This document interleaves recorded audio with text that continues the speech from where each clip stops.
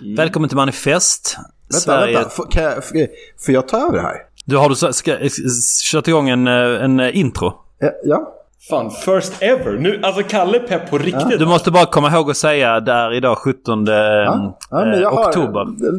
Ni får jag kör min bit så får ni rätta om ni tycker. Bra. Ja, det är fett. Ja. Välkommen till Manifest, podcasten där vi manifesterar våra respektive politiska åsikter på den canvas av manifestliknande texter som vi tillgodoser varje månad. Ikväll ska vi med hjälp av Peter Sians bok The End of the World is Just the Beginning fingermåla en framtidsvärldskarta med tämligen dystra färger på temat deglobalisering. Idag är den 17 oktober, herrens år 2022. Hej Oliver. Hallå Kalle. Hej Johan. Hej Kalle. Ja, vad kul. Lite annorlunda. Ja, men kul att Kalle kör intro för en skull. Ja, jag tänkte att jag skulle dra mitt strå till stacken. Äntligen göra någonting i den här podcasten. Nu när jag börjar bli populär, då tänkte jag, då kliver jag in. Tar scenljuset. Den unge mannen, han är revolutionär. The arc of the moral universe is long, but it tends toward justice. How dare you! Vi har satt i denna sal hunger. Inte för mig om det svenska kloster. Ska jag berätta lite grann om en Peter Sian är kanske? Är han i ditt skrå så att säga? Jag skulle säga att han är geopolitisk riskanalytiker.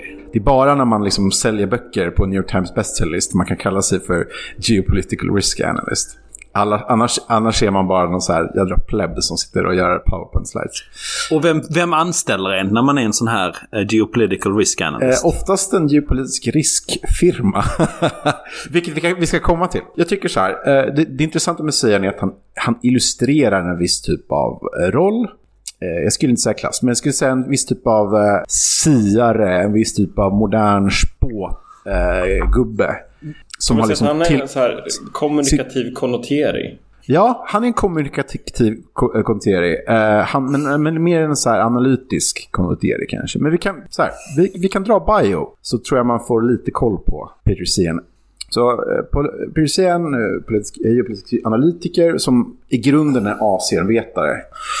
Och jag tror exakt liksom varför han är det och kommit till det kommer nog jag kommer nog försöka komma fram till. Jag tror att just den där grunden i så här Asia Studies på 90-talet, 80-talet i USA är ganska typisk för den typen av personlighet. Men han jobbade i alla fall sen på State Department, han var lite i Australien för dem, jobbade i DC Think Sphere, think tank-världen i DC, som man ju gör om man inte har något annat vettigt att göra. Men så började han också väldigt typiskt för den här typen av rollen då på en geopolitisk riskfirma 2000. Jobbade han på Stratfor. Och Stratfor är lite prototypen för den här typen av firma. Det grundades av George Friedman 96. George Friedman, mannen som har förutspått både Rysslands och Kinas kollaps kanske 5-6 gånger nu. Men Friedman är illustrativ tycker jag. Innan det var han egentligen bekänd för att han skriver en bok. Och han skriver en bok som heter The Coming War with Japan. Som är på tidigt 90-tal så är ju alla väldigt rädda i USA att Japan håller på att gå om dem i allt väsentligt, speciellt ekonomiskt.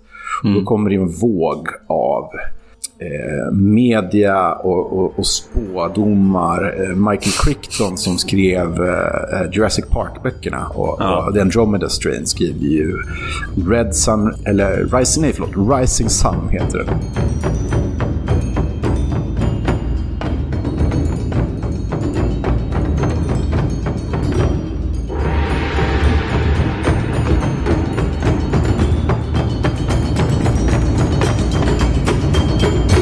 Blodröd sol på svenska. Som blev en film också. Med en fantastisk film med Sean Connery och Wesley Snipes. Som är grymt illustrativ om man vill liksom det här Japan Parallel-grejen på 90-talet. Som ju såklart intressant nog, vi kommer komma tillbaka till det, men Trump är ju väldigt inne i det här. Och säger liksom att Japan, de är ju vad Kina är idag för Trump-kampanjen, så var ju Japan 91, 2, 3 liksom. Man kan ju så undra lite grann, okej, men varför är det just Japan? Och det är ju väldigt tydligt. Och varför blir den här typen av människor sen? Asia Studies eller Friedmans intresse för Japan och så vidare. Hur kommer det sig att man efter det startar någon så här geopolitisk riskfirma? Vet du hur mycket kan förklaras av faktumet att efter Sovjetunionens kollaps och den stundande amerikanska dominansen och den globaliseringsvåg som följer efter. Ryska marknaden öppnas, den kinesiska marknaden öppnas ännu mer. Så behöver amerikanska bolag svar på vad i helskotta de ska göra i världen. Och där ser ganska många sina chanser. Och Friedman är en av dem. Ian Bremmer som grundade Eurasia Group och nu skriver för Newsweek och syns i jättemånga olika sammanhang i samma sätt som Sian kommer ju från den liksom tiden.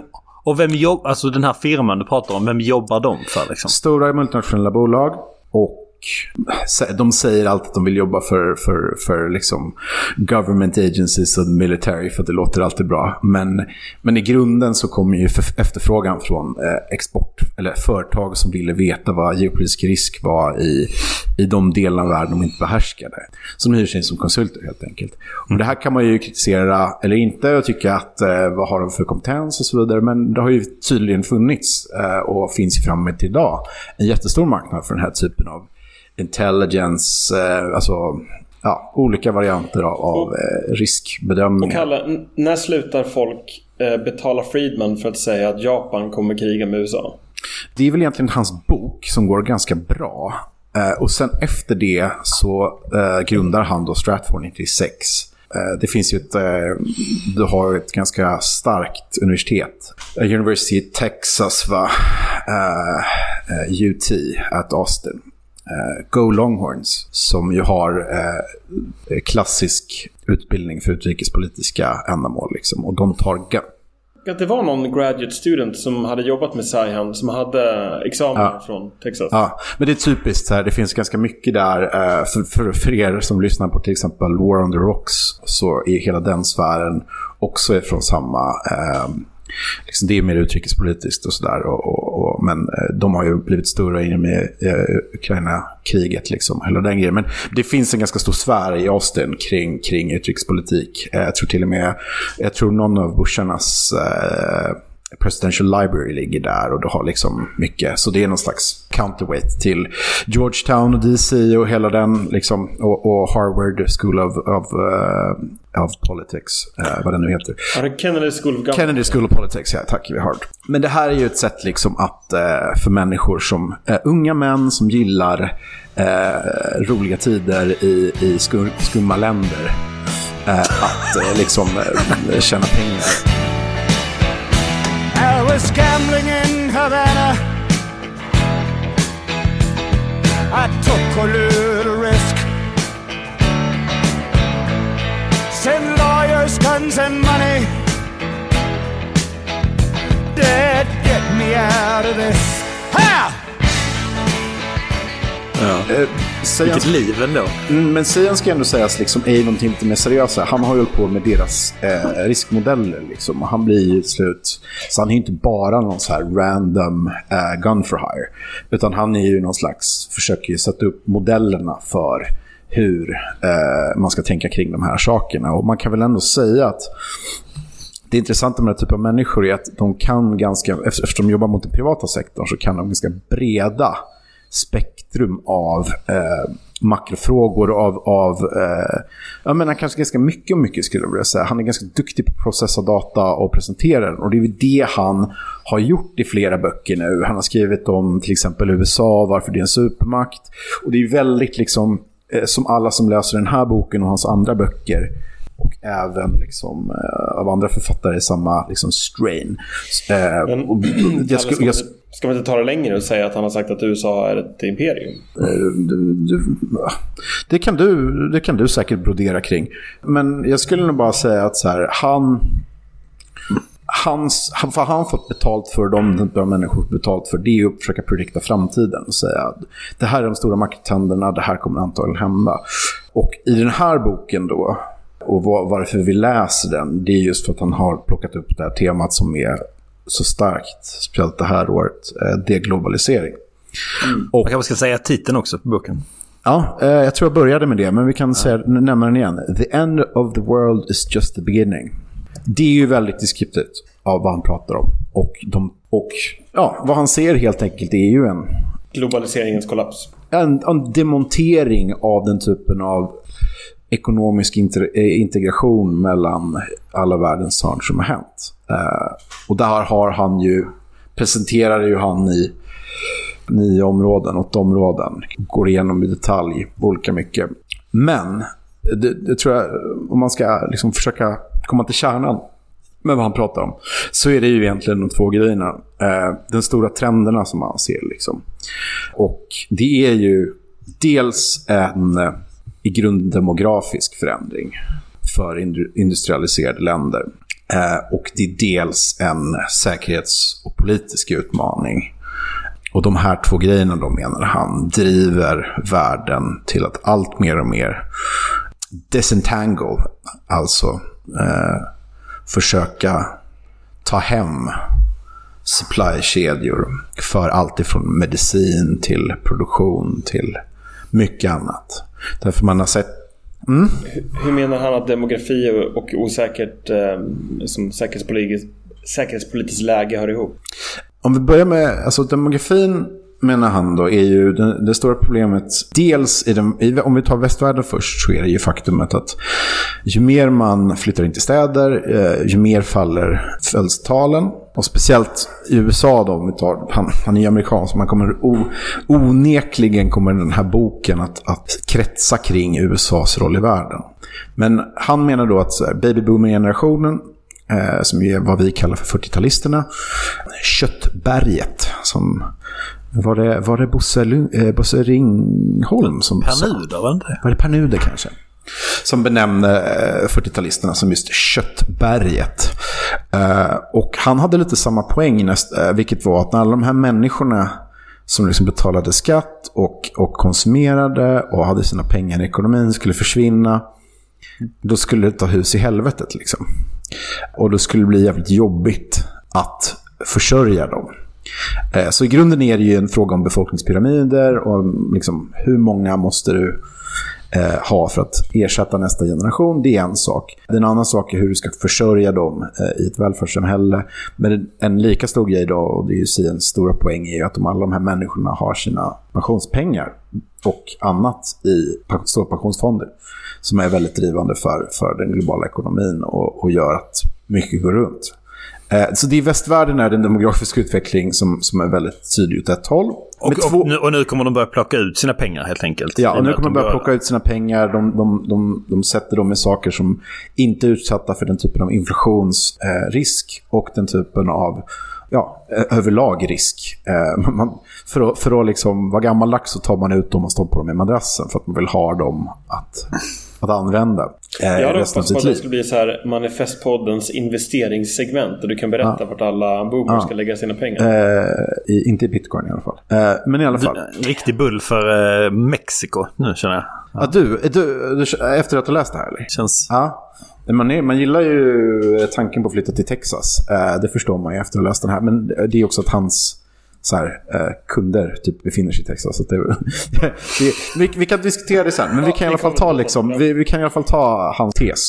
Vilket är att västvärlden går åt det hållet. Och det finns då vissa andra mitigating factors då. Till exempel att alla länder som det har varit hög migration till. USA till exempel har en bättre demografisk utveckling än av alla andra industrialiserade länder. Sverige och Frankrike, ironiskt nog, är 2 exempel han tar upp i Europa som rent demografiskt ligger bäst till. Men när vi kommer till andra sidan av myntet då, det som inte är så att säga industrialiserad västvärlden, så har du ju de asiatiska länderna. Och speciellt då Kina, som ju liksom står inför en implosion av befolkningen med deras one child and two child policy som de hade på 80-90-talet och fram till alltså bara några år sedan de officiellt avskaffade den. Som då han menar kommer leda till en total implosion av deras befolkning, och de kommer ha en sämre befolkningspyramid än Japan då, som är ju i den industrialiserade rika världen det landet som har den äldsta snittbefolkningen och den, så att säga, en tillväxt som sedan skräckåren 92, 3, 4 när alla trodde att Toyota skulle... Ja, det pratades om ni kommer ihåg, Japanese managerial methods, och alla amerikanska filmer liksom referenserade hur japansk managementmetod kom och liksom kramade musten ur den amerikanska white-collar workern. Får jag lägga till en poäng här? Ja, absolut. Att den säger att det är ju inte bara då one child policy i Kina, utan att det finns en mer generell mekanism här också. Vilken är att när ett land industrialiseras så flyttar folk in till städerna, vilket gör att födelsetalen går ner samtidigt som levnadslängden går upp på människor i allmänhet. Så vad du får är en snabb befolkningsökning på grund av att de människorna som då föddes kommer att leva länge. Men efter den piken så har du en nedgång. Och beroende på när du stegade på den internationella marknaden så kommer den här ha olika sluttning. För ju senare du gör det, ju mer har teknologierna utvecklats, ju mer informationsteknologierna utvecklas, så det är lättare och lättare att transformera ditt samhälle. Och Kina stegar på den här utvecklingen väldigt sent, vilket gör att deras industrialisering blir extremt snabb, deras ökning i befolkningsmängd sker väldigt snabbt och deras nedgång i födelsetal väldigt snabb. Och det är därför då, tillsammans med den här one child policy som kom från liksom politisk oro inför andra malthusianska constraints, då skapar den här totala bergväggen av ett fall-off liksom. Ja. Vänta, malthusiansk här vadå? Kan inte du förklara? Vem var Malthaus? Vad är malthusiansk för ett ord och varför använder Oliver det? Jag tror han heter Robert Malthus, men skitsamma. En brittisk ekonom eller geograf. Han tog fram en modell för att visa hur matproduktionen ökar linjärt, det vill säga 1, 2, 3 enheter, medan befolkningen ökar då exponentiellt, alltså 1, 2, 4, 8. Och det enda som då hanterar eller drar tillbaka den här befolkningsökningen till nivåer som den då kan bära är svält. Det har varit jättemycket prediktioner under 60-70-talet om att vi skulle befinna oss i ett nytt malthusianskt dilemma. Och sen så har matproduktionen också tydligare industrialiserats. Och det är också det som Saihan är inne på. Alltså att matproduktionen blir mer och mer industriell och då kan den också bära mer. Men det jag kan se som är relevant när vi pratar om malthusianism är därför att de konstgödsel som används är liksom också en begränsad resurs, precis som mycket annat i det industriella samhället. Och du kan också få jordar som urlakas på näring. Så att malthusianismen, eller nymalthusianismen, har liksom aldrig egentligen gått ur fringe-delarna av ekonomisk teori och särskilt då i klimatrörelsen. Men man ska väl kanske lägga till vad Oliver sa, att det är inte en naturlag att alla länder som hoppar på globaliserings- eller industrialiserings- eller moderniseringståget sent för den här utvecklingen. Men Kina är det typiska exemplet på den snabbaste utveckling som något land någonsin gjort i den här. Du måste till exempel ha institutioner och så vidare. Det är väldigt svårt, vilket han ju påpekar i Afrika, att göra samma sak av olika skäl. Men i Kina har vi i alla fall ett läge som inom 20-30 år kommer betyda och då, vad säger han? En halvering, eller är det 40% av befolkningen som ryker till 2050? Den låg på 1300 miljoner idag och skulle gå ner till 650 miljoner. Ja, exakt. De har en mycket, mycket sämre demografisk situation än japanerna, men de är också 3 gånger fattigare. Deras BNP per capita är liksom inte alls i närheten av. Och ta till det också den typen av institutionell osäkerhet och så vidare. Så det är väl de två stora sakerna som han säger. Det här kommer tillsammans då med en slags geopolitisk amerikansk utveckling som han ser driva den här deglobaliseringsprocessen. Dels att industrialiseringssamhällen som det ser ut, modellen som vi har idag, vilket är ena benet, industrialiserade ekonomier, välfärdsekonomier i Europa, den amerikanska kapitalexporten till resten av världen och Kina som någon slags arbetsläger för världens alla leksaker, de förslavade tomtealverna eller liksom nissarna, stora verkstad med en stor röd tomte som står och piskar ovanifrån. Den tiden är över. Dels för en demografisk sida och dels för att amerikanerna inte känner längre.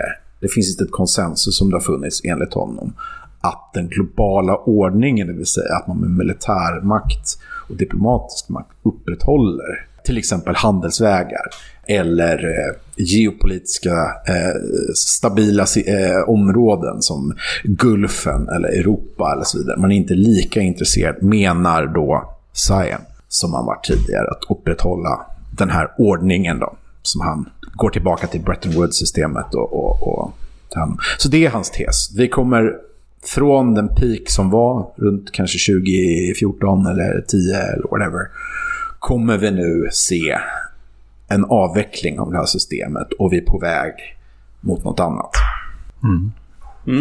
Tack för den summeringen, Kalle.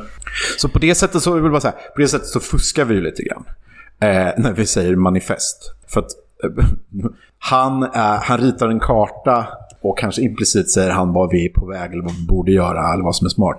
Men han har ingen, som jag ser det, men han har ingen så overarching plan på det här är.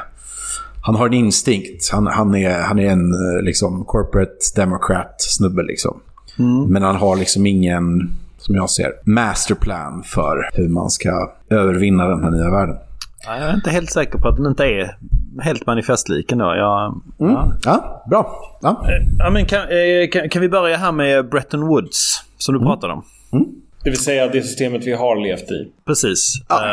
Alltså att han har det han ger är ju en väldigt generös berättelse av vad USA gjorde efter andra världskriget för att säkra framsteg i världen.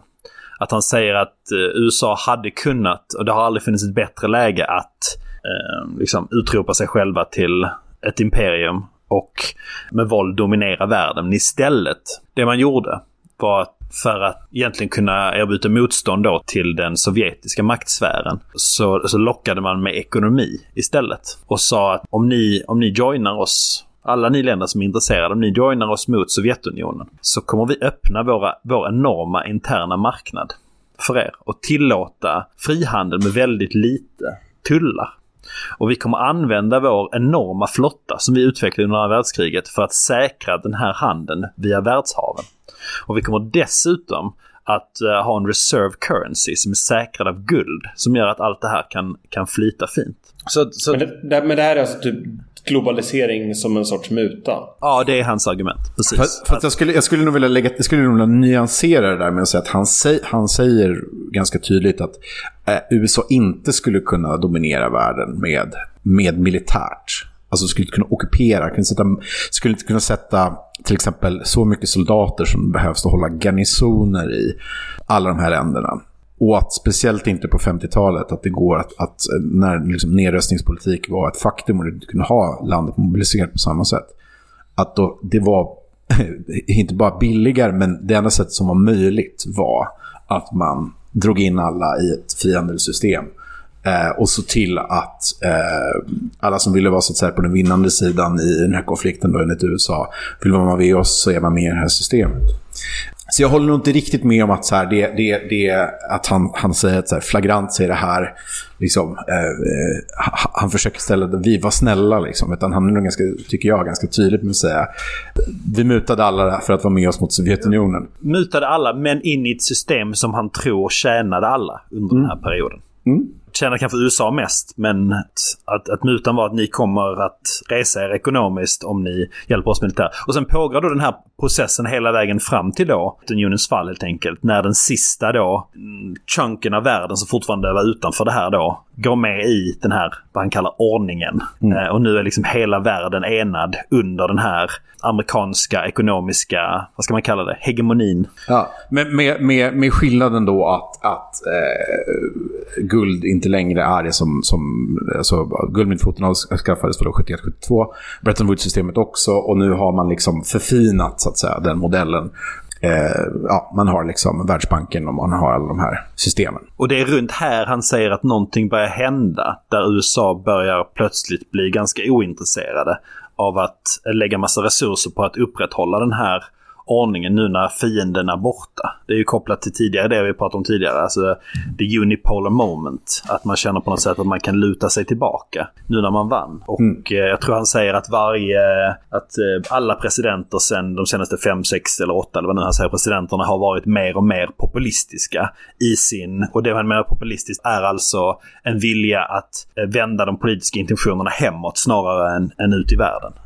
Ja, förlåt, det här är väldigt spännande, Oliver, för det är ju inte den gängse uppfattningen, skulle jag säga, om hur man beskrivit konfliktytan i amerikanska presidentval de senaste 3 valen, utan där har det funnits en populistisk sida mot en internationalistisk, eller? Ja, fast han delar inte den bilden, utan han ser till exempel då Biden som någon som i mångt och mycket upprätthåller Trumps ekonomiska populism till den utsträckning den aktualiserades. Men jag tycker det är intressant för att om man tittar på valen efter kalla krigets slut.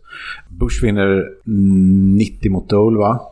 Sen förlorar han på Read My Lips No More Taxes, får skatteinsurgents med, vad fan heter han? Texas Instruments vd från Texas, som jag inte kommer ihåg vad han heter, men han kör i third party candidacy mot honom, vilket gör att Clinton vinner på just att han säger Read My Lips No More Taxes och att han signar NAFTA, där att han propagerar för NAFTA, vilket är 2 stycken breaking points med den här snubben. Vi ska för våra lyssnares Ron, heter han det? Vi ska se, 1992 election är det.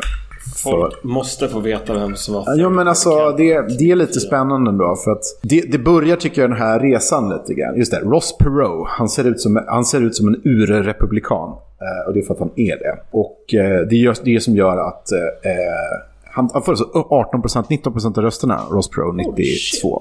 Så det är inte, men inga elektoralröster, vilket är varför ni aldrig tänker på det. Men av popular vote får han 18,9%. Så det här är ju typ det enda, det är ju sen Dixiecrats typ 68, George Wallace var ju sista gången det fanns en third party rörelse av rang. Men det här är lite intressant, för att, och det är då som Clinton, som ju vill bara göra saker hemma, han ska bygga Medicare, han ska bygga massa grejer, han vill inte in i Bosnien och så vidare, och så går han in i Bosnien för han vill tvingad av media, skulle många säga. Realisterna skulle bland annat säga med det, va? Och sen så blir George Bush vald, ironiskt nog, på sin så här, han säger inte nation building at home, men han säger liksom inte i Bosnien, jag kan inte stava att än Texas liksom, vi ska bara vara här. Och sen 9/11, och sen Obama med sitt nation building at home, vad håller vi på med? Re-election. Och men alltså det är ett inte helt ointressant case liksom. Alltså jag måste nästan fråga det här, för att jag menar, vi har ju haft Merge Army tidigare som snarare argumenterar för att om inte liksom administrationerna, så finns det någon sorts deep state-intresse av att USA ska vara världspolis, ska promulgera olika värden runt om i världen. Men här kommer liksom, säger han och säger att nej, det har vi inte velat vara sen. Nej, det skulle vilja gå i polemik med precis vad du sa. Vad du säger är att det är deep state som bestämmer vad amerikansk policy, och vad Sejan säger är att amerikanska folket röstar på en kandidat som sägs vara åt ett visst eller annat håll. Så att jag tror bara till exempel en nyanserad bild av realisternas kritik är ju att du har en professionell klass. Dels think tanks, dels akademiker, men också de som sitter på State Department, de sitter i försvarsdepartementet och så vidare, har en viss bild om vad amerikansk makt bör göra ute i världen. Men folket delar inte den här bilden. Säger inte då realisterna, utan realisterna säger det här, de tycker fel, men det är därför det här händer hela tiden. För att de människorna har den här nästan kristna liksom, för att gå tillbaka till John Quincy Adams som säger så, America shall not go forth in search of a dragon to slay liksom. Vi ska inte hålla på med den här typen av moraliskt crusade. Vi ska vara en förebild för världens länder genom att vara det bästa landet vi kan vara. Det här är väl någonting som typ, alltså George Bush i sin kandidatur 2000 skulle hålla med om. Jag tror att Obama skulle hålla med om många delar när han instinktuellt första gångerna han liksom kampanjer. Trump lika så. Trump definitivt lika så liksom. Och Biden visade sig i handling. Ja, så det är ett intressant case. Alltså man kan ta och skruva på det här ganska mycket, men det är ett intressant case att du måste övertyga den amerikanska befolkningen om varför det ligger i deras intresse att, om man ska vara liksom stenhård, alltså, varför ska inte de få healthcare för att kunna ha den bästa flottan flygvapenarmén i världen? Liksom? Det är det handlar om. Det är som det här memen på typ HIMARS i Ukraina. Det är bra meme som så här: fuck around and find out why Americans don't get healthcare. Gud. Och det är precis vad det är. Liksom, varför tror du de har liksom, störst flotta, 200 militärbaser och så vidare. Och det är helt sjukt där. Alltså hälften av världens defense spendings är från USA. Ja, men det där är ju också, man ska komma ihåg när man tittar på sådana absoluta siffror att alltså det är så mycket personal cost som är inbakat i det där. Defense procurement är nästan lite bättre att gå på än total defense spending, för det är väldigt mycket pensioner och hela VA och skit är uppbundet i det där. Tack för den nyanseringen. Men alltså point taken, och jag tror alla liksom, men det är bara för att oftast används den siffran som faktiskt absolut mått på amerikansk styrka, vilket ju inte är. Alltså vad gör det? Absolut, de är världens starkaste militärmakt. Men gör det att de kan göra vad som helst? Nej, det gör det inte. Och det är det vi ser redan nu, va? För hade de haft en absolut militärmakt hade inte Kina hotat Taiwan och Ryssland hade inte invaderat Ukraina liksom. Så att sure. är ju motpolen, va? Det är ju vad folk i så här defense också i USA skulle säga liksom. Samtidigt är det så att han började uppenbart skriva den här boken före invasionen skedde. Nu så här senaste året så har du ju ett USA som är långt mer involverad militärt i så här europeisk politik än det var tidigare. Åtminstone Finland, kanske Sverige om vi är snälla, får gå med i NATO. Och det är väl någon ny defense pact mellan USA och Grekland som gjordes nyligen också. Ja, med USA och Sverige. USA och Sverige också. Men det där är bara man fördjupar det liksom. Grejer. Fine, men de här grejerna låter ju inte som en stormakt som håller på att dra sig undan sitt ansvar. Alltså det har ju pumpats in jävligt mycket pengar i Ukraina-kriget. Väldigt effektivt så. Det var ju väldigt få i början av kriget som trodde att Ukraina skulle klara sig så här långt och ha den här typen av framgångar som de har haft. Och det är ju till, jag tror åtminstone 50%. Alltså... Ja, det där är också den största killgissningen någonsin. Men du har ingen aning om till vilka många procent som... Jag läste ju att 50% av de resurser som har donerats direkt till Ukraina kommer från USA. Så det var inte en hel killgissning. Nej, men bara för att göra poängen. Poängen är att vi vet inte hur mycket Ukraina hade orkat med eller inte. Nej, fine. Men poängen kvarstår att USA är definitivt engagerad i Europa på ett sätt de inte förut. Men frågan är då liksom, är här en trend som kommer fortsätta med en djupare integration och som kommer motverka de stora trender som finns politiskt i USA? Det är ju intressant till exempel då att se hur stort motstånd det finns mot kriget. Ändå, även fast kongressen är liksom så rent mediaaktigt, så är det ju liksom väldigt mycket vänster- och högerfolk, speciellt högerfolk, som är väldigt kritiska emot, liksom, som du säger, att man skickar så mycket pengar. Och de ser ju det väldigt blint, för där säger man tax dollars liksom going to Ukraine. Sen att de här tax dollars hade de facto legat i någon sån här bunker och skrivits av på 25 år i Fort Worth. Det är man inte intresserad av. Men det är ju en vettig poäng, va? Att så här, Tucker Carlson kan säga att så här, det här är en till datapunkt för att globalisterna håller på förut oss i krig hela tiden. Eller om man nu var mer nyanserad och akademisk då, som realister skulle säga då, som är liksom rumsrena akademiska realister skulle säga att så här, du menar IR-realister, alltså Mersheimer? Ja, IR-realister, exakt. Som Mersheimer säger liksom att... Det är ju roligt i och för sig, bara för när vi är inne på Mersheimer så säger ju Mersheimer någon gång liksom, om man verkligen ville knäcka Ryssland så skulle man ju lura in dem i ett proxykrig i Ukraina och de blir helt jävla fackade, men det är ingen som vågar det. Så jag skulle aldrig förespråka det, men om någon skulle fråga hur man knäcker Ryssland så är det precis så här man knäcker Ryssland. Men det är inte sagt att jag tror att USA har lurat in Vladimir Putin och gör det här, för jag tror han är tillräckligt riskbenägen för att göra det själv. Men poängen kvarstår att alltså, även med den här entanglementen som ju han också, alltså, säger han, tror jag, att boken gick väl till tryck i typ sista grejen i april någonting. Han har ju någon så här passus om det där, att liksom, det här kanske är någonting som går emot den trenden. Men frågan är om det är långsiktigt eller inte. Alltså du måste ju ändå ha, alltså, för att upprätthålla en världsordning så hjälper det ju inte liksom 5 och 10 år av krig. Det såg vi ju i Afghanistan och Irak liksom, att så här, för att hålla på med ett så här långsiktigt projekt i den här skalan så krävs det ju lite mer än bara så här, var det inte ens ett år av support liksom. Så att Taiwan, det är intressant. Alltså, samtidigt så är det så här, saker agerar på olika plan. Jag tycker det är kanske någonting som är intressant med den här boken. Att han är ganska, jag tycker alla som vill få en förståelse, även om man håller med tesen eller inte, men det är lite spännande att se vilken typ av logik som driver allting. Sen är inte jag en person som till exempel då, det finns ju många vänsterhåll som säger så, USA är bara i Syrien och Afghanistan för att de vill bygga den här sköna pipelinen för att liksom, det är någon som har, det finns en tendens att komma åt det hållet, men det är ändå viktigt att säga, okej, men varför agerar Tyskland som de gör i den här situationen? Varför agerar med gas och så vidare då? Varför bryr sig inte USA om världen längre? Jo, för att de har kommit på att vi kan få ganska mycket energi och olja hemma med fracking och annat liksom. Och då är inte Mellanöstern lika relevant längre. Jag tror jag säger någon gång anledningen till att USA inte behöver ett imperium i världen är för att de har ett imperium där hemma.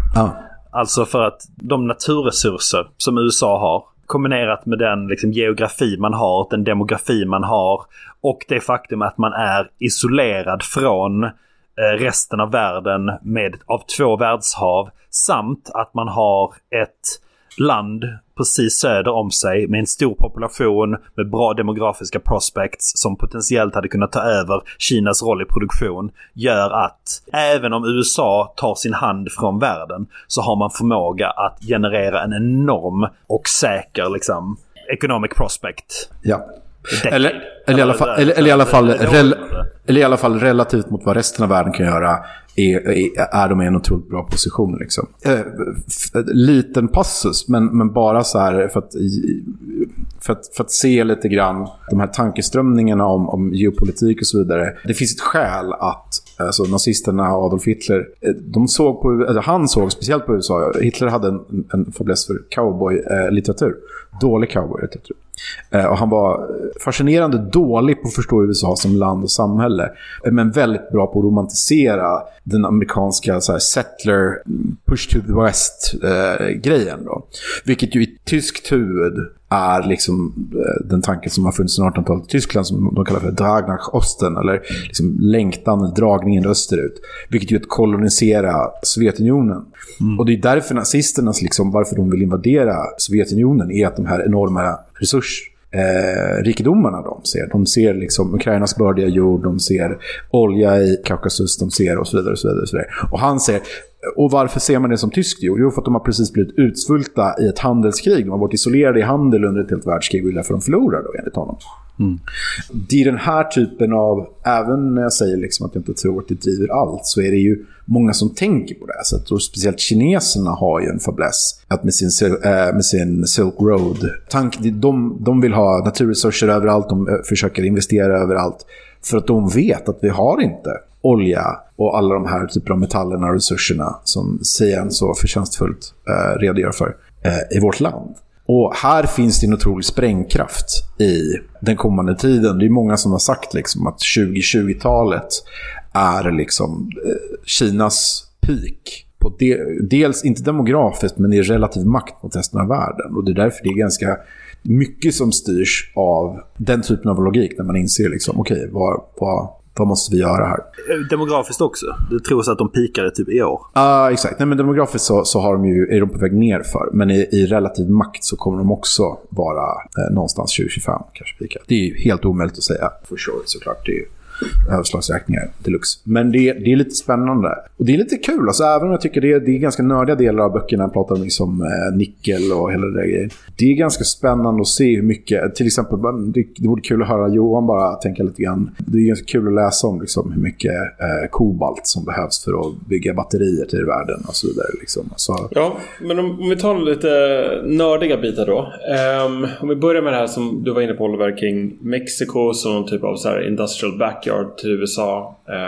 Att de på något sätt kan, när resten av världen liksom faller in i kaos, brister på allting och åldrande befolkning, så kommer på något sätt North America Soldiers on.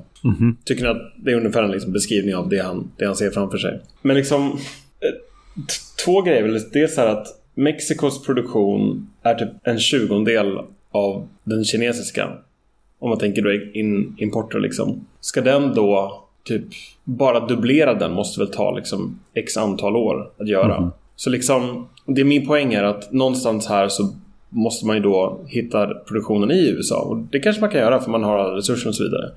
Men om vi kollar liksom på de grupper, alltså som klass som går ifrån arbetarklass till att bli liksom white collar eller jobba med i tjänstesektor. Alltså att få tillbaks de människorna in i fabriker. Alltså då pratar vi inte ens om liksom lönenivåer eller prestige. Bara att göra det jobbet.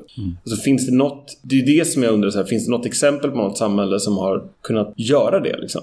Alltså han hävdar att USA gör det just nu, att det redan pågår en återindustrialisering av USA. Men alltså det finns ju en jävla mycket, alltså så här, frågan är ju också, okej, men var kommer de ifrån? Alltså amerikanska agriculture sector funkar ju bara på immigrants liksom. Alltså det är ju därför många säger att där, man cyniskt från amerikanska håll liksom, i hur länge som helst haft en mer eller mindre öppen invandring, därför att liksom, jordbrukssektorn inte skulle funka annars. Det är ju mycket annat som inte skulle funka heller. Och så kan man ju diskutera det eller inte. Jag kan inte alls svara på just den industrialiseringsgrejen, men faktumet är ju också att så här, din tanke om vad det är att stå vid produktionsbanden är en helt annan sak när man uppdaterar produktionsteknikerna. Den är ju, jag tror man nog alltså lite grann tror att det fortfarande är 1940 liksom, när produktionstekniken och den typen av jobb är väldigt mycket annorlunda. Det är ju inte så här tayloristisk liksom. Det är inte Charlie Chaplin som står i produktionsbandet och springer efter med en skruvmejsel längre liksom. Alltså löpande bandproduktion.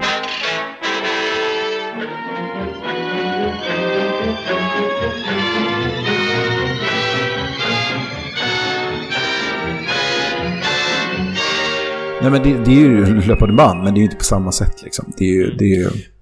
Men är inte det jag kallar om det liksom den här energin kommer bli dyrare att producera, så att du, om man krasst uttrycker, behöver gå tillbaka mer till muskler för att det är dyrare att... Nej, alltså det är det som är hans poäng, att USA har det överflöd, speciellt Texas då som en av produktionscentrarna. Men det finns många sådana centra, alltså, och det spelar ingen roll, för att det finns ju igen, Solar han har ju mycket fina kartor på just speciellt de där grejerna, men energi är ju inget problem i Texas. Kalifornien är ju svårare. Det är ju en kombination av regulatoriska, politiska och rent liksom geografiska fördelar som vissa har. Så energi tror jag inte han menar är något problem i USA. Värre för oss. Ja, speciellt norra Europa är ju svårt liksom. Och speciellt Tyskland är kanske det svåraste i och med att man avvecklar kärnkraft och så vidare. Men okej, så att industriarbetet kommer inte vara lika blue collar som det varit tidigare, och i den mån det är det så tar man in citat enkla jobb i form av migranter som tar det jobbet. Nej, men alltså, så folk måste försörja sig på något sätt liksom. Alltså det... Absolut, men om du har delar av samhället som är typ universitetsutbildade som hellre dör än jobbar. Ja. Men det finns folk som, alltså USA är ju också en mycket mer flytande marknad med människor obviously än vad typ Sverige är liksom. Så att jag menar, det finns ju folk att ta jobben alltså, om du betalar. Ja, okay. Och i med automatiseringen och value-adden som det gör, så kan du få ut högre löner. Du behöver ju färre arbetare idag än du behövde för 10 år sedan eller whatever. Även om som han säger, den takt av liksom, så att säga, förbättringar och alltså, innovationstakten kommer liksom avstanna, så är ju produktionen mer effektiv i typ USA än vad den är i Kina liksom. Men tycker ni inte att han helt skippar hela den komponenten av de senaste årtiondens kulturkrig i USA, som jag i alla fall ser som tämligen materiellt drivet, det vill säga att människor tillkämpar sig olika former av offerposition för att kunna få prestigefyllda jobb, eller i alla fall slippa deklasseras. Ska vi säga, nu vi är 1 timme och 5 minuter in i podden, och Johan har insett att vår författare inte är marxist och upprörd över detta faktum. Taskigt. Nej, jag håller helt med Johan. Alltså alltså han är ju liksom någon form av ekonomisk materialist liksom. Han är ju ganska ointresserad av politik, förutom i någon så här väldigt abstrakt American Empire sense liksom. För du har helt rätt, om den här världen du är möjlig som ändå är möjlig, kommer ju ha att göra med liksom inrikespolitiska strider i USA.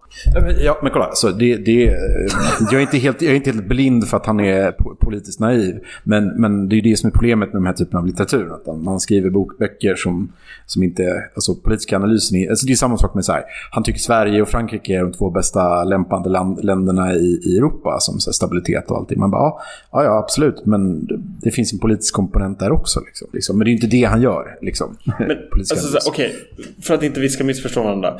Någonstans så bryr jag mig inte om Saihan. Det är globaliseringen som jag är intresserad av i det här fallet. Alltså så här, om vi ska prata om Saihan, jag har aldrig sett dig så här irate i förberedning till ett avsnitt. Alltså, vad är det som rubs you the wrong way så jävligt med Saihan, Johan? Så här konstiga slipsar. Klädstilen är ju för fan helt otroligt värdelös. Men sen också bara såna här uttryck som man använder sig av, som är typ så här, han måste på något sätt gå hem till de här personerna, alltså att appeala till den här boomer-generationen som han typ, jag vet inte, vill få. Det är ungefär som att hela hans mannerism är ett sätt att få dem att återinvestera i ekonomin. Jag kan inte förstå det på något annat sätt. Kulturella referenser som hade varit riktigt heta 2099 liksom. Ja. Det är hemskt. Ja, men bara den här poängen som vi pratar om att USA kommer behöva använda sig av Amerikas som någon typ av ekonomisk backroom liksom. Använda sig här formuleringar som "It's a good thing Chile is both in a good neighborhood from a security point of view and the most politically unstable country in Latin America, but mind those earthquakes." Oh my god. Det där är inte på långa vägar det värsta han alltså, det är så jävla mycket cringy content. Så här, jag kan säga så här, jag lyssnade på boken på ljudbok samtidigt som jag läste och lyssnade i växtverkan. Alltså hans jävla bokröst när han ska, du vet, vissa It's grejer like really bad. alltså det var så cringe. Fy fan vad cringe det var. Men alltså det är det som är problemet, att han är så här, han är val och snacka för så här corporate boardrooms anno 2009 i USA liksom. Och det märks. Ja, jag måste ta en till här. I'm a big fan of fusion food. Hot and sour bacon. Fan, det där är det värsta. Enchilada lasagna, caramel cheese wontons, butter duck poutine. Bring it on. Älskar det. Ja, det är som liksom... han skriver såna där som bara för man bara läser i så här flygplans så här folder magazine i stolen framför dig som ska så här, beskriva någonting. Det är så här: I like food. Det är intressant med häftig mat så här. Jag har också ätit häftig mat. Bring it on. Men det här är ju flygplatslitteratur. Det är det som är grejen. Ja, men det är väldigt bra flygplatslitteratur. Ja, men du har haft sån skam hela den här månaden för att vi ska läsa flygplatslitteratur, att det liksom, att vi debasar oss i det här på något sätt. Jag får läsa ett citat till. The Europeans are far more reserved than Asians when it comes to finance. But that's a bit like saying Joan Rivers doesn't like plastic surgery as much as Cher. Ja, jag älskar också det. Det är så här, Joan Rivers! Ingen som yngre än vad vi är. Och typ Johan vet inte heller vem Joan Rivers var. Nej, hon är väl död nu för det första, är inte det? Ja, rest in peace. Efter att säga någon nekrofilat sig på en. Johan. Ja, det är mycket hate. Vi kan ju alla skjuta hur mycket som helst på The Messenger här.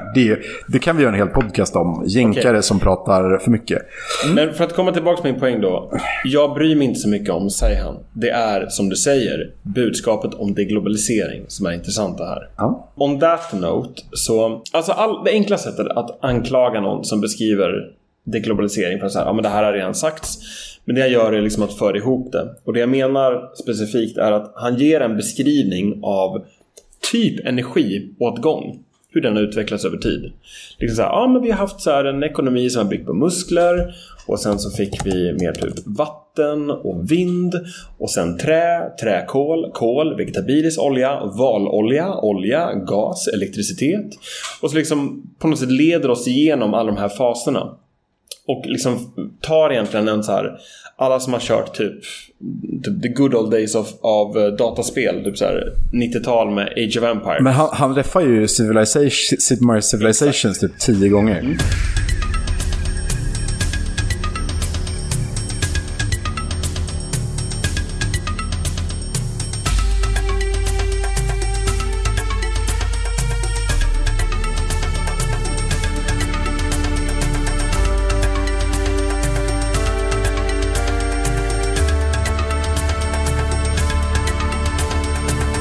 Ja, och pratar om så här Iron Age och sånt där liksom.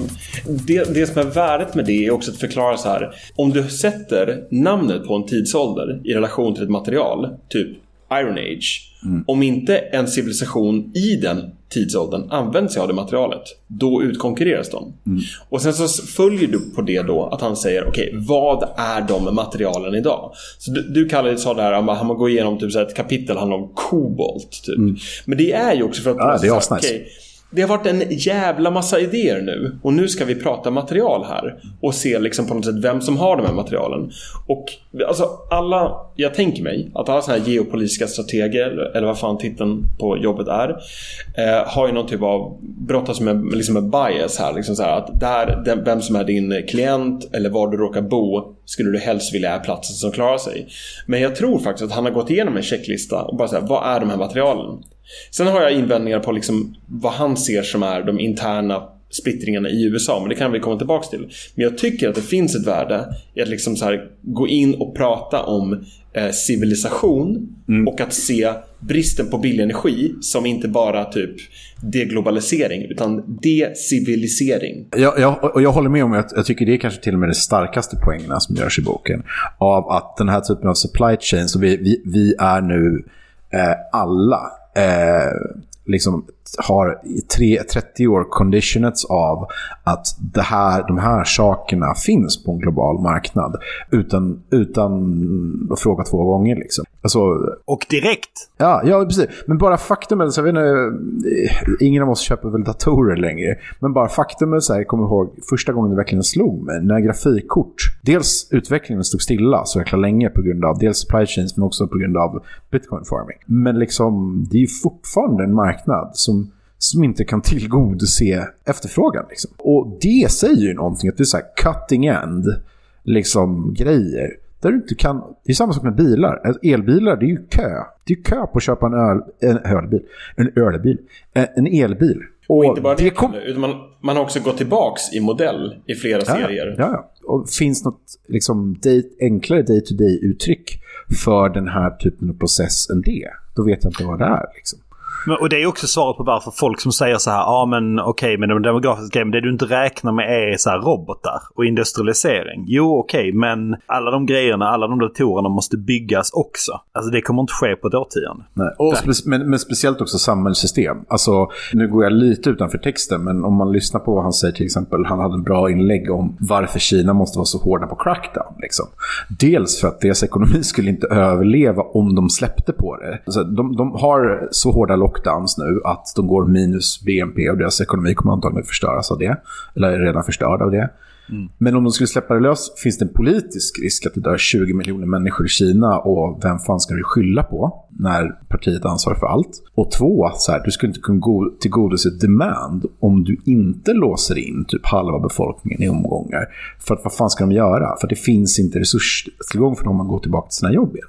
Så det är liksom, det är ganska mycket skit bara nu som man ser på det där, för att inte dra in hela Ryssland, gödsel, vetemarknaden i det här liksom. Okej, och det är här jag tycker vi kommer in på den intressanta crossovern till vilken typ av berättelser samhällen intalar sig själva i den här fasen.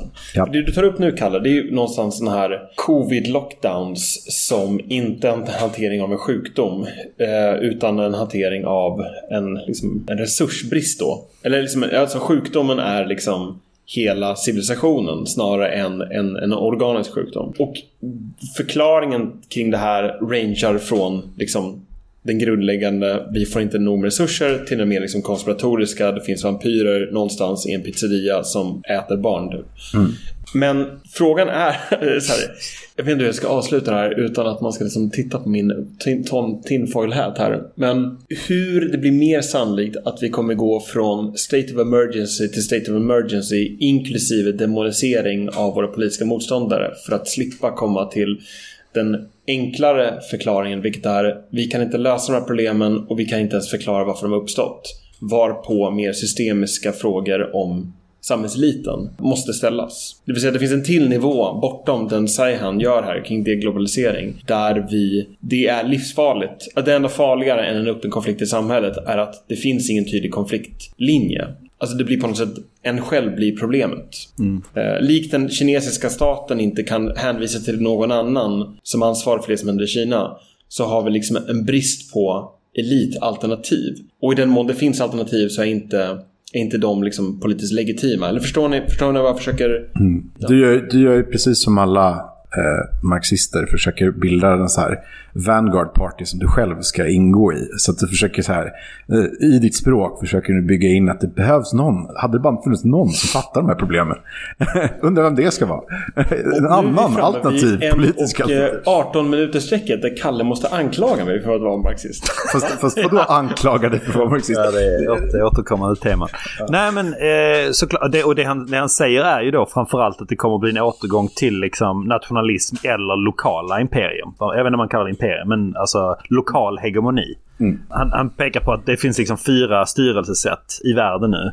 Kapitalism, socialism, kommunism och fascist corporatism, vilket dit han räknar Kina till exempel. Han tror att ingen av de här har förmåga att egentligen klara de ekonomiska utmaningarna, utom kanske kommunism, säger han. Men det han säger att ingen av de här troligtvis kan funka, och att de mest troliga alternativen som han pekar på är antingen bara good old imperialism, som man säger, eller mercantilism. Hur uttalar man? Merkantilism, vilket är väl någon form av så här ekonomisk imperialism. Ja, eller mer att det finns ingen så här zero-sum game. Alltså om det inte är en vinstaffär för du tar förlorar jag. Ja, exakt. Det är liksom om jag exporterar till dig, så vill jag att du betalar mig, men jag kan inte importera från dig liksom. Det måste vara att jag vinner. Jag måste ha ett handelsöverskott. Och han tror liksom att vi kommer att gå mot en tid där det kommer att bildas olika då liksom regionala hegemoner som kan då styra eller bandas ihop på olika sätt för att skapa säkerhet och trygghet. Och då att vissa europeiska länder kommer att börja luta sig tillbaka in i sina gamla imperier, då Frankrike i Afrika och Storbritannien då över hela världen. Men det du säger är ju, alltså, stämmer såklart, Jon, och det finns ju politiska krafter i många länder som har försökt liksom avskaffa olika aspekter av frihandel med politiska medel. Inte som Zion då tror, utan att det här är någon form av så här naturkraft som drar ner oss, utan snarare att vi vill bryta. Och då skulle det vara alltså framförallt Brexit liksom, att bryta med den interna marknaden, men också liksom Trumps ekonomiska populism. Men det som är spännande i båda de här 2 fallen är ju liksom att du har valrörelser som drivs väldigt mycket av nationalistiska sentiments. Men sen när de här personerna då kommer till makten så visar det sig att dels är de inte särskilt nationalistiska eller ekonomiskt populistiska och är jävligt korrupta.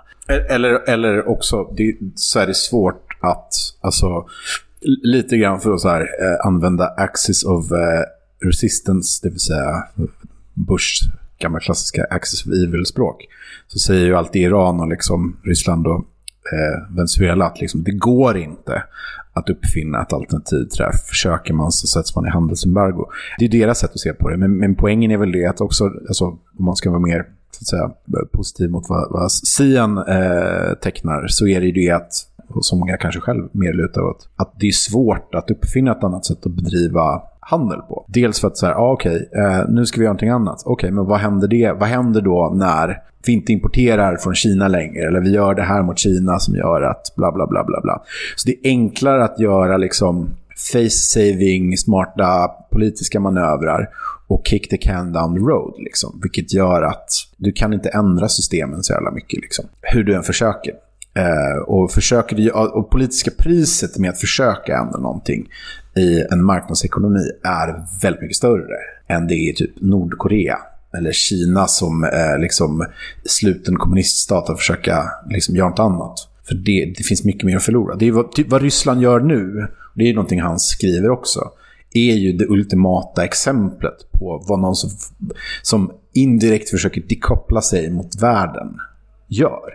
Det invaderar ett grannland som liksom, och har som liksom vars back has av dina geopolitiska fiender. Och då frågar många, varför har man liksom inte ryckt ur sladden redan? Ja, därför att det finns kostnader med att göra det liksom. Och det är ju nivåer av det här ekonomisk populism handlar om också. Det är därför Meloni i Italien inte säger att de liksom, Italien ska bara vara ett eget autarkiskt, alltså autarki, man har självförsörjning, va? Som liksom Mussolini skulle göra. Det är liksom ingen som gör det om du inte är Venezuela eller liksom liknande och vill bygga en regim på faktumet liksom. Och det är regimöverlevnad som är poängen liksom. Men det är inte sagt att du ska göra någonting, men det är sagt att det är svårt att göra stora grejer. Det är bara att titta på Grekland är väl också ett superexempel med att lyssna på vad det faktiskt pratar liksom. Det är svårt liksom, för att han kan ju göra rätt, han kan göra ett mandat liksom bakom sig göra någonting, och det kan ju stämma, men alltså det kan man ju ha i Ryssland eller Venezuela också. Inte för att jämföra de staterna, men utfallet av politik och speciellt ekonomisk politik kan vara detsamma, och det är därför det är inte riktigt samma sak som att så här. Men det är bara som Liz Truss nu, hennes utspel med att sänka skatterna, och som slutade med att hon blev slagen på fingrarna av IMF som var så här: nej, det här kan du inte göra, du sätter alla i risk här och du behöver ändra kurs. Och så går det 2 veckor och så sparkas den här finansministern som satt ihop the mini-budget. That's the way the cookie crumbles. Det är samma mekanism. Jag vet inte om så här, Liz Truss är det bästa deglobalisation-exemplet vi har däremot. Jag skulle vilja ta tillbaka till det här. Kalle sa om att det här är liksom inget manifest. Säg han beskriver det som en roadmap och... men en karta skulle jag vilja säga. Ja, förlåt. Ursäkta, du är rätt. En karta. Och det är ju också så han avslutar hela sitt verk. Alltså det här handlar inte om en bättre väg fram. Och det är inte ens liksom en svansång över det liksom. Därför att på något sätt geografin är det den är och demografin är det den är och så vidare. Men du var inne på att du ser det här som någon typ av manifest. Så det jag undrar är någonstans att implicit. Så det ser du vad som är implicit från hans sida, och även den läsningen som jag tycker är intressantare, vad vi kan göra det till. Ja, men vi börjar med honom. Jag håller med Kalle på att på ett sätt så är det liksom en deskriptiv story här. Men samtidigt, alltså när du har en bok som säger så här, att om USA fortsätter att dra sig tillbaka från sina internationella quote-unquote ansvarstaganden, så kommer minst 1 miljard människor dö i svält. När man har en text som skriver det, som är en New York Times bestseller och som troligtvis gör att man kommer få gå och snacka på Davos liksom. Då blir det ändå en politisk text. För att implikationen är ju ganska stark ändå alltså. Vilket är att till den utsträckning det är möjligt så är det för då i science mening, även fast det på andra sidan inte kommer förgöra världen kanske. Så från ett utilitaristiskt perspektiv så tror jag absolut han skulle hoppas på att USA kan fortsätta sin roll som Leviathan i liksom den ekonomiska domänen. Eller så ett annat sätt att säga det här är att jag liksom, en del av mig känner att det här är typ en av de största exercises i reverse psychology jag någonsin har sett. Alltså så här, nej, det här kommer bara hända, fatta, alla kommer dö bara nu. Nu blir det så här när vi håller på att dra oss tillbaka, och så kommer miljarder människor dö. Fatta, det var synd att ingen kan göra någonting åt det överhuvudtaget så här. Jag tror du överskattar honom. Och kanske är det min manifestiska läsning då. Jag är faktiskt mer intresserad av din läsning, Oliver, än Sajan här. Vad tror du vad kan en sån här injektion av insikter trigga?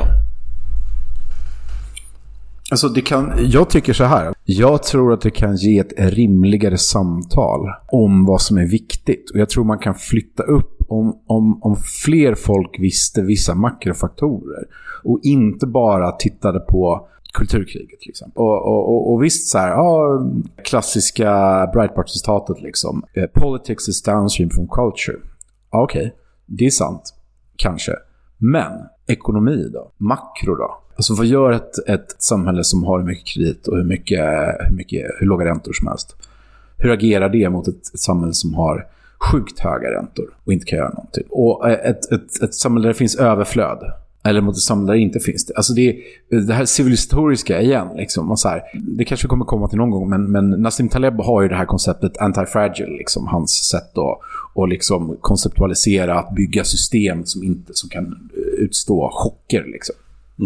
Och Black Swans. Och jag tycker, jag vet inte hur ni har varit, men jag tycker det finns Jag är fascinerad av alla de här böckerna och YouTube-kanalerna och grejer som har ägnats åt Bronze Age Collapse sista 10 åren. Ja, de har dykt upp på min YouTube-feed också. Ja, men det finns en YouTube-kanal som är jättebra som heter typ så här How Empires Fall eller något sånt där. Som går igenom typ Inka-imperiet, han går igenom Bronze Age Collapse, han går igenom alla såna här Indus Valley Civilization. The Sea Peoples heter de, va? Det är ju en samlingsterm för en av teserna till varför det här händer. Och du har de här Sea People som kommer eller kanske kommer och rädar och är lite så här proto-vikingar i Medelhavet på något sätt liksom.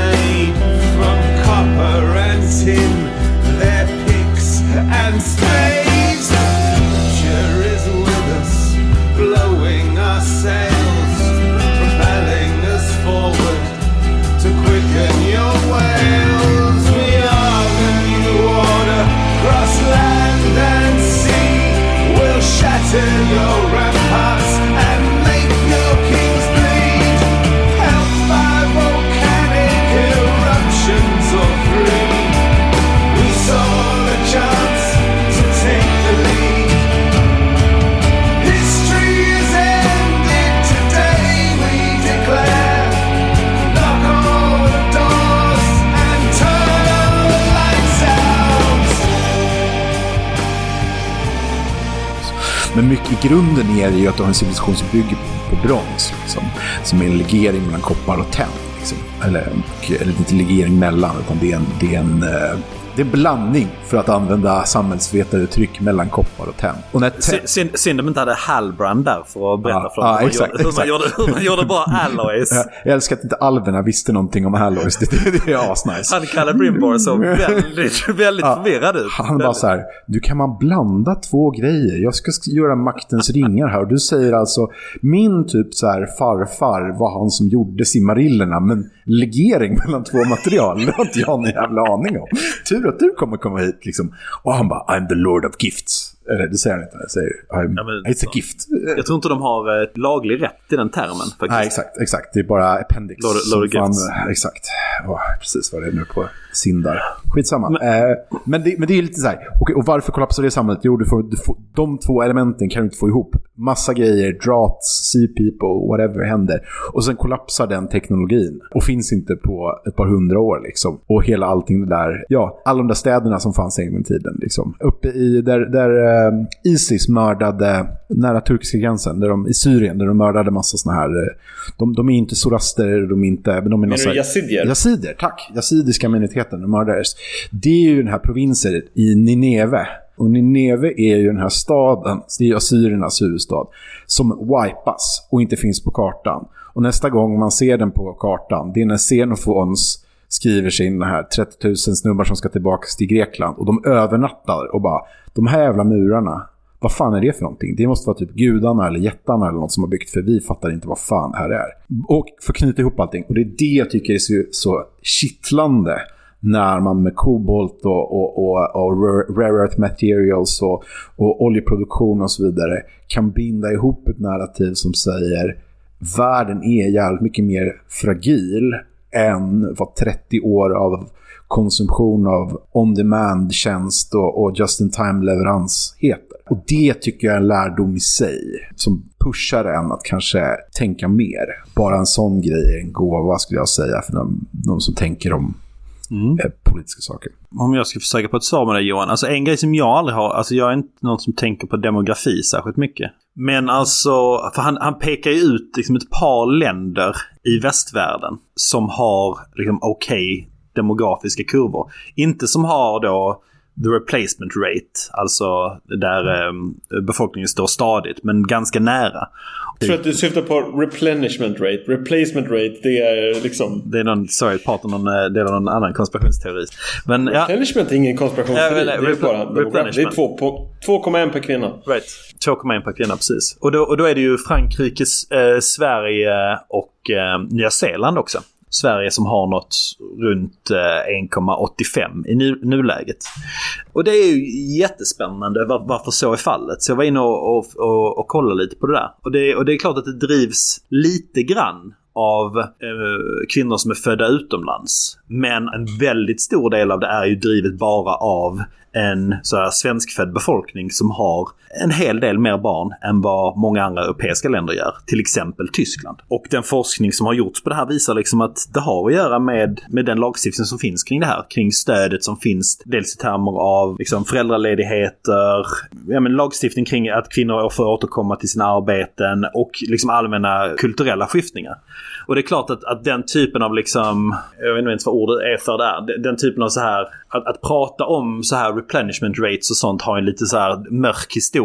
Liksom, det fanns ju så här särskilda järnkors för kvinnor i så här Nazi-Tyskland. Jag tror det kallades Mutterärenkurz för de som hade första graden, för de som hade mer än 8 barn så att säga. Du behöver inte ens lägga in din nazistisk tid där. Frankrike gav ju medalj både efter och innan kriget för samma sak. Fine, I'm saying. Men jag säger bara att det finns en association till den typen av grejer. För vissa människor att du kanske har en sån association. Fine. Jag har. Men att... Nej men alltså det är väl ändå liksom en av de saker som vi civilisatoriskt ska vara jävligt stolta över i Sverige. Att vi har liksom den här grejen som jag också skulle säga är liksom intrinsikalt god, har väldigt det här liberala bygget verkar ha väldigt fördelaktiga effekter för vår ekonomi nu när vi rör oss in i liksom en osäker framtid. Ja. Jag förstår inte varför andra nordiska länderna inte har samma effekter. Ja, fast de har väldigt liknande. Danmark eller. Och varför är Frankrike speciellt? För de också har väldigt, alltså jättemycket lagstiftning kring sånt här. Alltså är väldigt uppmuntrade kring kvinnors återgång till arbeten efter graviditet. Till skillnad från Tyskland där både lagstiftning inte ser ut så och det finns en mycket shaming culture mot att kvinnor går tillbaka till arbetet efteråt. Det kan jag tänka mig.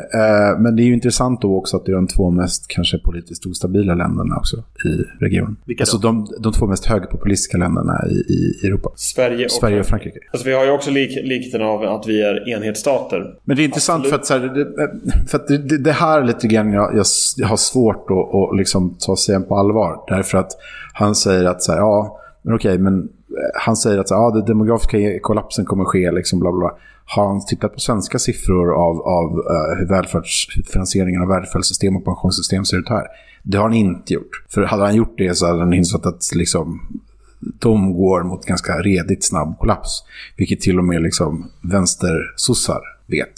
Jag måste nog säga att jag håller nog inte riktigt med dig. Även om jag håller med dig att vi har mycket att vara stolta i. Jag vet inte, konstigt också kalla det för en liberal modell. Det kanske är det som amerikan/anglo använder sitt politiska språk. Det är, jag tror det var en lite generös... Han tycker att, alltså CN tycker att Sverige är ett socialistiskt land bland annat.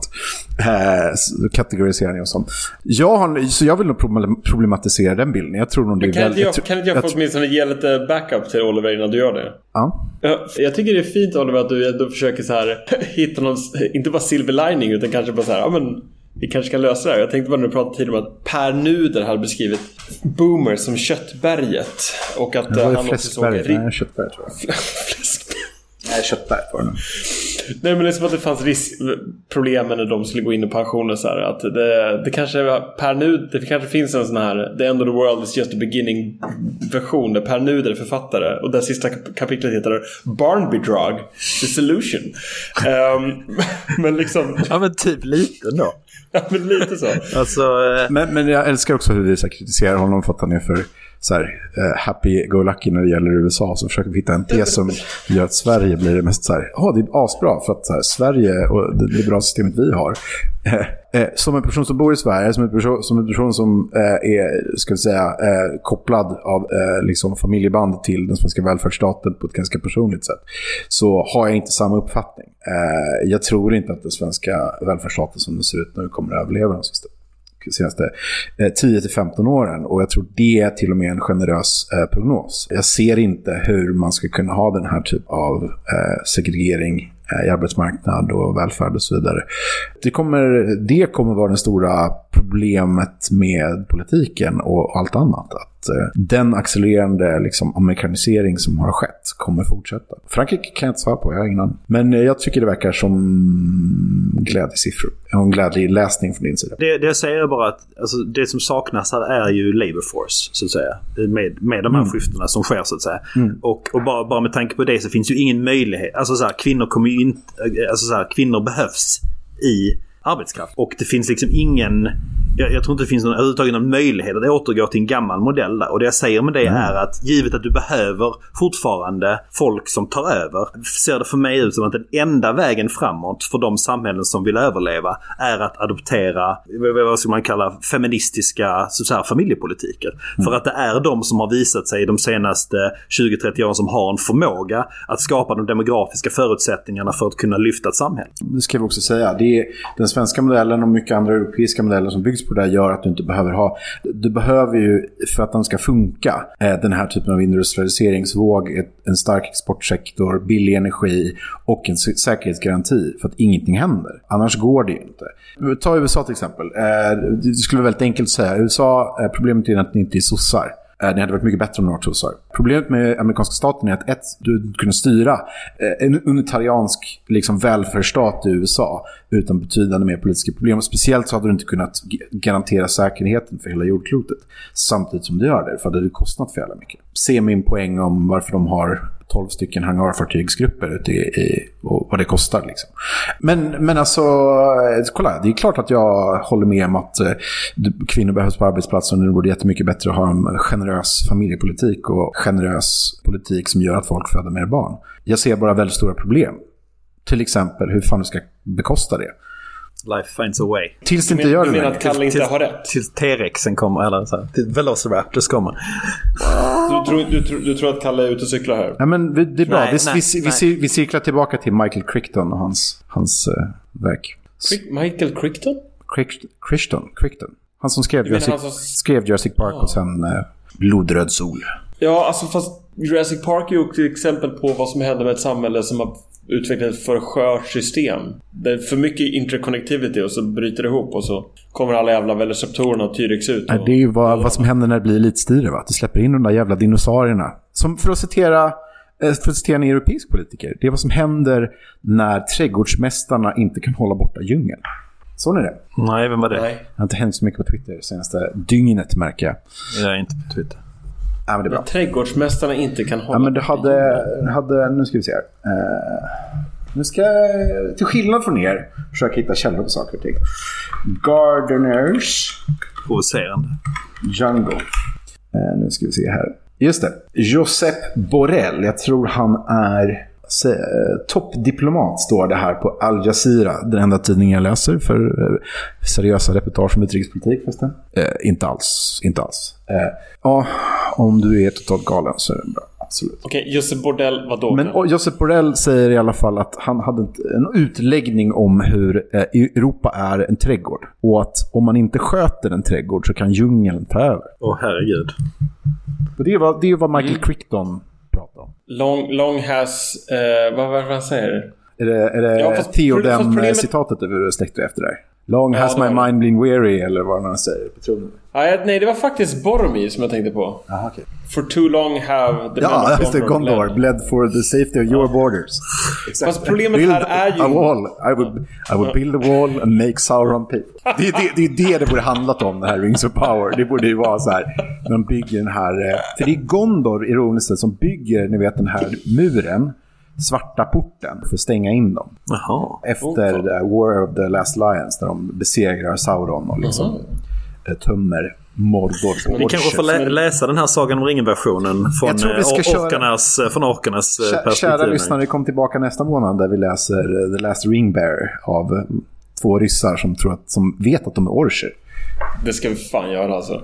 Men det jag skulle koppla an till, Kalle, när du pratar om att när trädgårdsmästarna inte håller djungeln borta från Europa. Problemet är ju snarare att trädgårdsmästarna inte är marxister.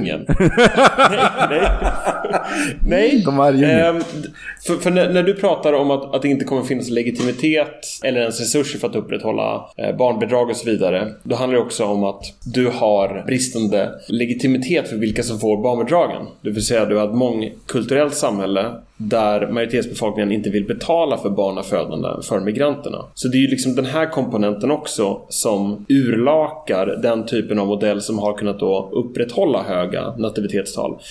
Det är såklart man kan prata om så här, liksom undantag här, exempelvis norra inlandssverige är ju inte bara lutheranskt, utan det är ju det är buddhist-lutheranskt, eftersom de här lutheranska männen har buddhistiska partners ifrån Asien. Och då, så liksom vid varje kyrka i norra inlandssverige så finns det nu en pagoda. Är det så? Och det där är ju ett... Nej, okej, jag överdriver. Men liksom... På ett par ställen liksom, så är det här caset. Alltså, det intressanta är ju så här... Det finns ju någon typ av... Om vi ska gå men är det fake news eller finns det en i alla fall? Pagoda i inlandssverige? Ja, och de får kommunala bidrag för sitt bladguld. Nice. Så liksom... Det är inte dyrt med bladguld. Ja, jag håller med. Jag tycker det är bra. Symboliskt. Det handlar inte om pengarna. Det är gesten, Oliver. Men det finns en tieback till Science idé här om fusion-mat. Att liksom du kan få någon så här fusion-nativitet som inte är då i ögonfallande. Det här är ingen debatt överhuvudtaget i Sverige. Det är inte som att man säger nej, buddhisterna tar över hela fjällkedjan. Liksom, det är inte den diskussionen vi har. För att det är liksom, de här äter korvmosen vem fan som helst liksom. Så att det finns ju något sätt, min beskrivning helt enkelt, för Sverige att då finnas i världen i demografisk bemärkelse. Där det du pratar om, Oliver, faktiskt kan gå. Mindre fjanteri, fler järnkors. Det är kanske det vi ska... Herregud, sluta. Men alltså... Herregud. Det här ge folk medalj för barnafödande. Kanske där. Jag tänker på den här scenen i Jojo Rabbit. Den här kvinnan berättar om så här att hon har... Ja, just det. I have 20 kids. Ja, fantastiskt. För att byta ämne, finns det en del av liksom miljörörelsen som läser såna här bok och tänker fan vad härligt att populationen håller på att halveras, så att säga? Så här, jag vill egentligen inte dra in det på det här, för vi pratade ganska mycket i förra avsnittet om Andreas Malm och klimatrörelsen. Men en av de kritiken som man skulle kunna framföra mot, säger han, är ju att det finns för lite om liksom disruption som klimatförändringar kommer skapa. Men givet den bitarna som ändå finns, där han pratar om att klimatförändringar kommer liksom aggravera allt som är ett problem liksom. Och så här, om jag ska tolka honom välvilligt och andra geostrateger eller geopolitiska analytiker, så är det ju att klimatförändringarna under den närmaste tiden inte kommer vara den avgörande faktorn för de här sakerna som händer. Den kommer vara försvårande, men det kommer inte vara avgörande. Är ni med på det liksom? Jag menar så här, han är inte på något sätt en förnekare i de här sammanhangen. Han är grön, han är liksom small D-demokrat och så vidare. Men det han försöker beskriva är vad gör de här aktörerna utifrån där de befinner sig. Alltså en specifik lokalitet, en specifik portfölj pengar som investeras på olika platser.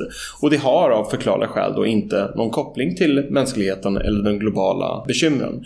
Och det kanske är också en del av svaret på din fråga, Oliver. Så här, vad skulle klimatrörelsen tycka om det här? Alltså det ironiska är ju att delar av klimatrörelsen kanske skulle tycka det här var bra. Men det här är ju inte en beskrivning av hur man hanterar en klimatkris så mycket som att ha en investmentstrategi. Alltså på sätt och vis är det ju extremt nihilistiskt utifrån de här liksom större frågorna, perspektiven.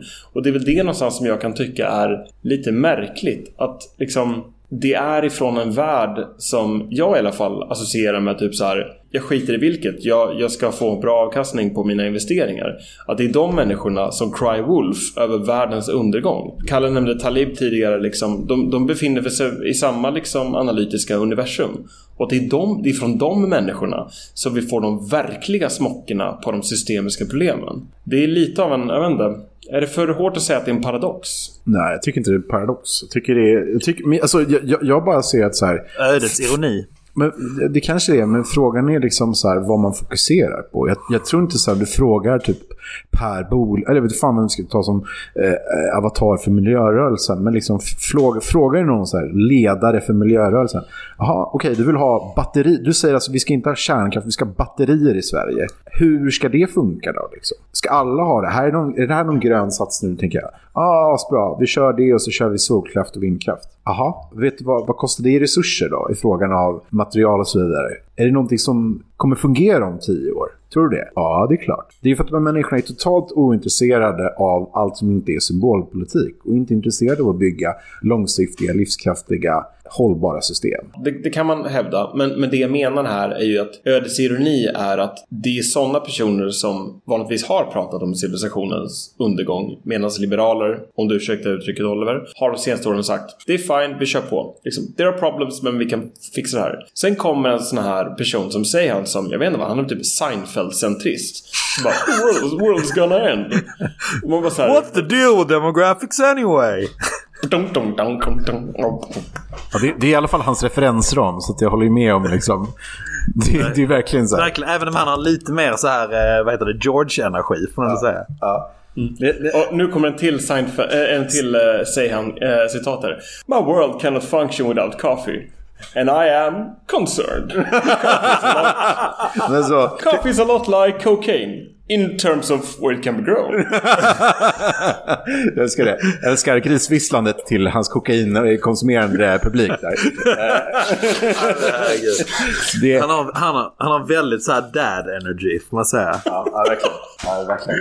Jag vill sätta bara YouTube-videon på honom. Hi there, it's Peter Sayan here from sunny Colorado. Det är så jävla perverst också, så här glad han är när han pratar om världens undergång. And today I'm going to talk about how China is fucked. Du vet, han påminner mig om den här snubben i Mars Attacks, den här 90-talsfilmen. Ja. När typ så här, de har typ utrotat hela befolkningen och så sitter de i Las Vegas här. De bara, this is a great business opportunity. Nej, men det är liksom, det är på något sätt sjukt, liksom at the twilight of civilization är det de här människorna som bara, nu måste vi göra någonting åt det här. Fast det säger han ju inte. Det är ju vår läsning, så att säga. Och det är väl där jag tycker att det finns ett implicit manifest. Det är liksom en text som denna i sin cyniska tappning mellan tänderna kan yttra, vi måste göra något. Eller så är han bara en otroligt daddig person. Alltså, jag tror inte man behöver liksom inte there is no plan. Alltså om det är någonting som så här, Ukraina-tidsåldern har lärt mig, så är det there is no plan. Ska vi typ rappa här för idag? Ja. Bra hörni, kul bok. Okay, jag tror inte att Oliver menar att du ska rappa så jävla snabbt. Men så här, nu har Oliver sagt någonting. Nej men hallå, vad gör du av det här? Vad är din manifestering? Men kall din jävel. Alltså, vilken jävel. Han drog. Ja, det var allt för idag hörni. An innocent bystander. Somehow I got stuck between the rock and the hard place, and I'm down on my luck. Yes, I'm down on my luck. Well, I'm down on my luck. I'm hiding in Honduras. I'm a desperate man. Send lawyers, guns and money. The shit has hit the fan. Hey everybody, Peter Zayan here. When I woke up, I was reasonably confident that the world wasn't going to end today, so I thought I would go hiking. And I'm coming to you from the slopes of Mount Lincoln. Hey everybody, hello from Northwest Iceland. Send lawyers, guns and money. Hello from Crater Lake. I promised you that I was going to talk about semiconductor supply chain. Hey everybody. Send lawyers, guns and money. I'm in Southwest Island and the ground is on fire. Hello from Central Wyoming. I wanted to take this opportunity to talk about Afghanistan one last time. Send lawyers, guns and money. So I thought this was a great time to talk about Taiwan.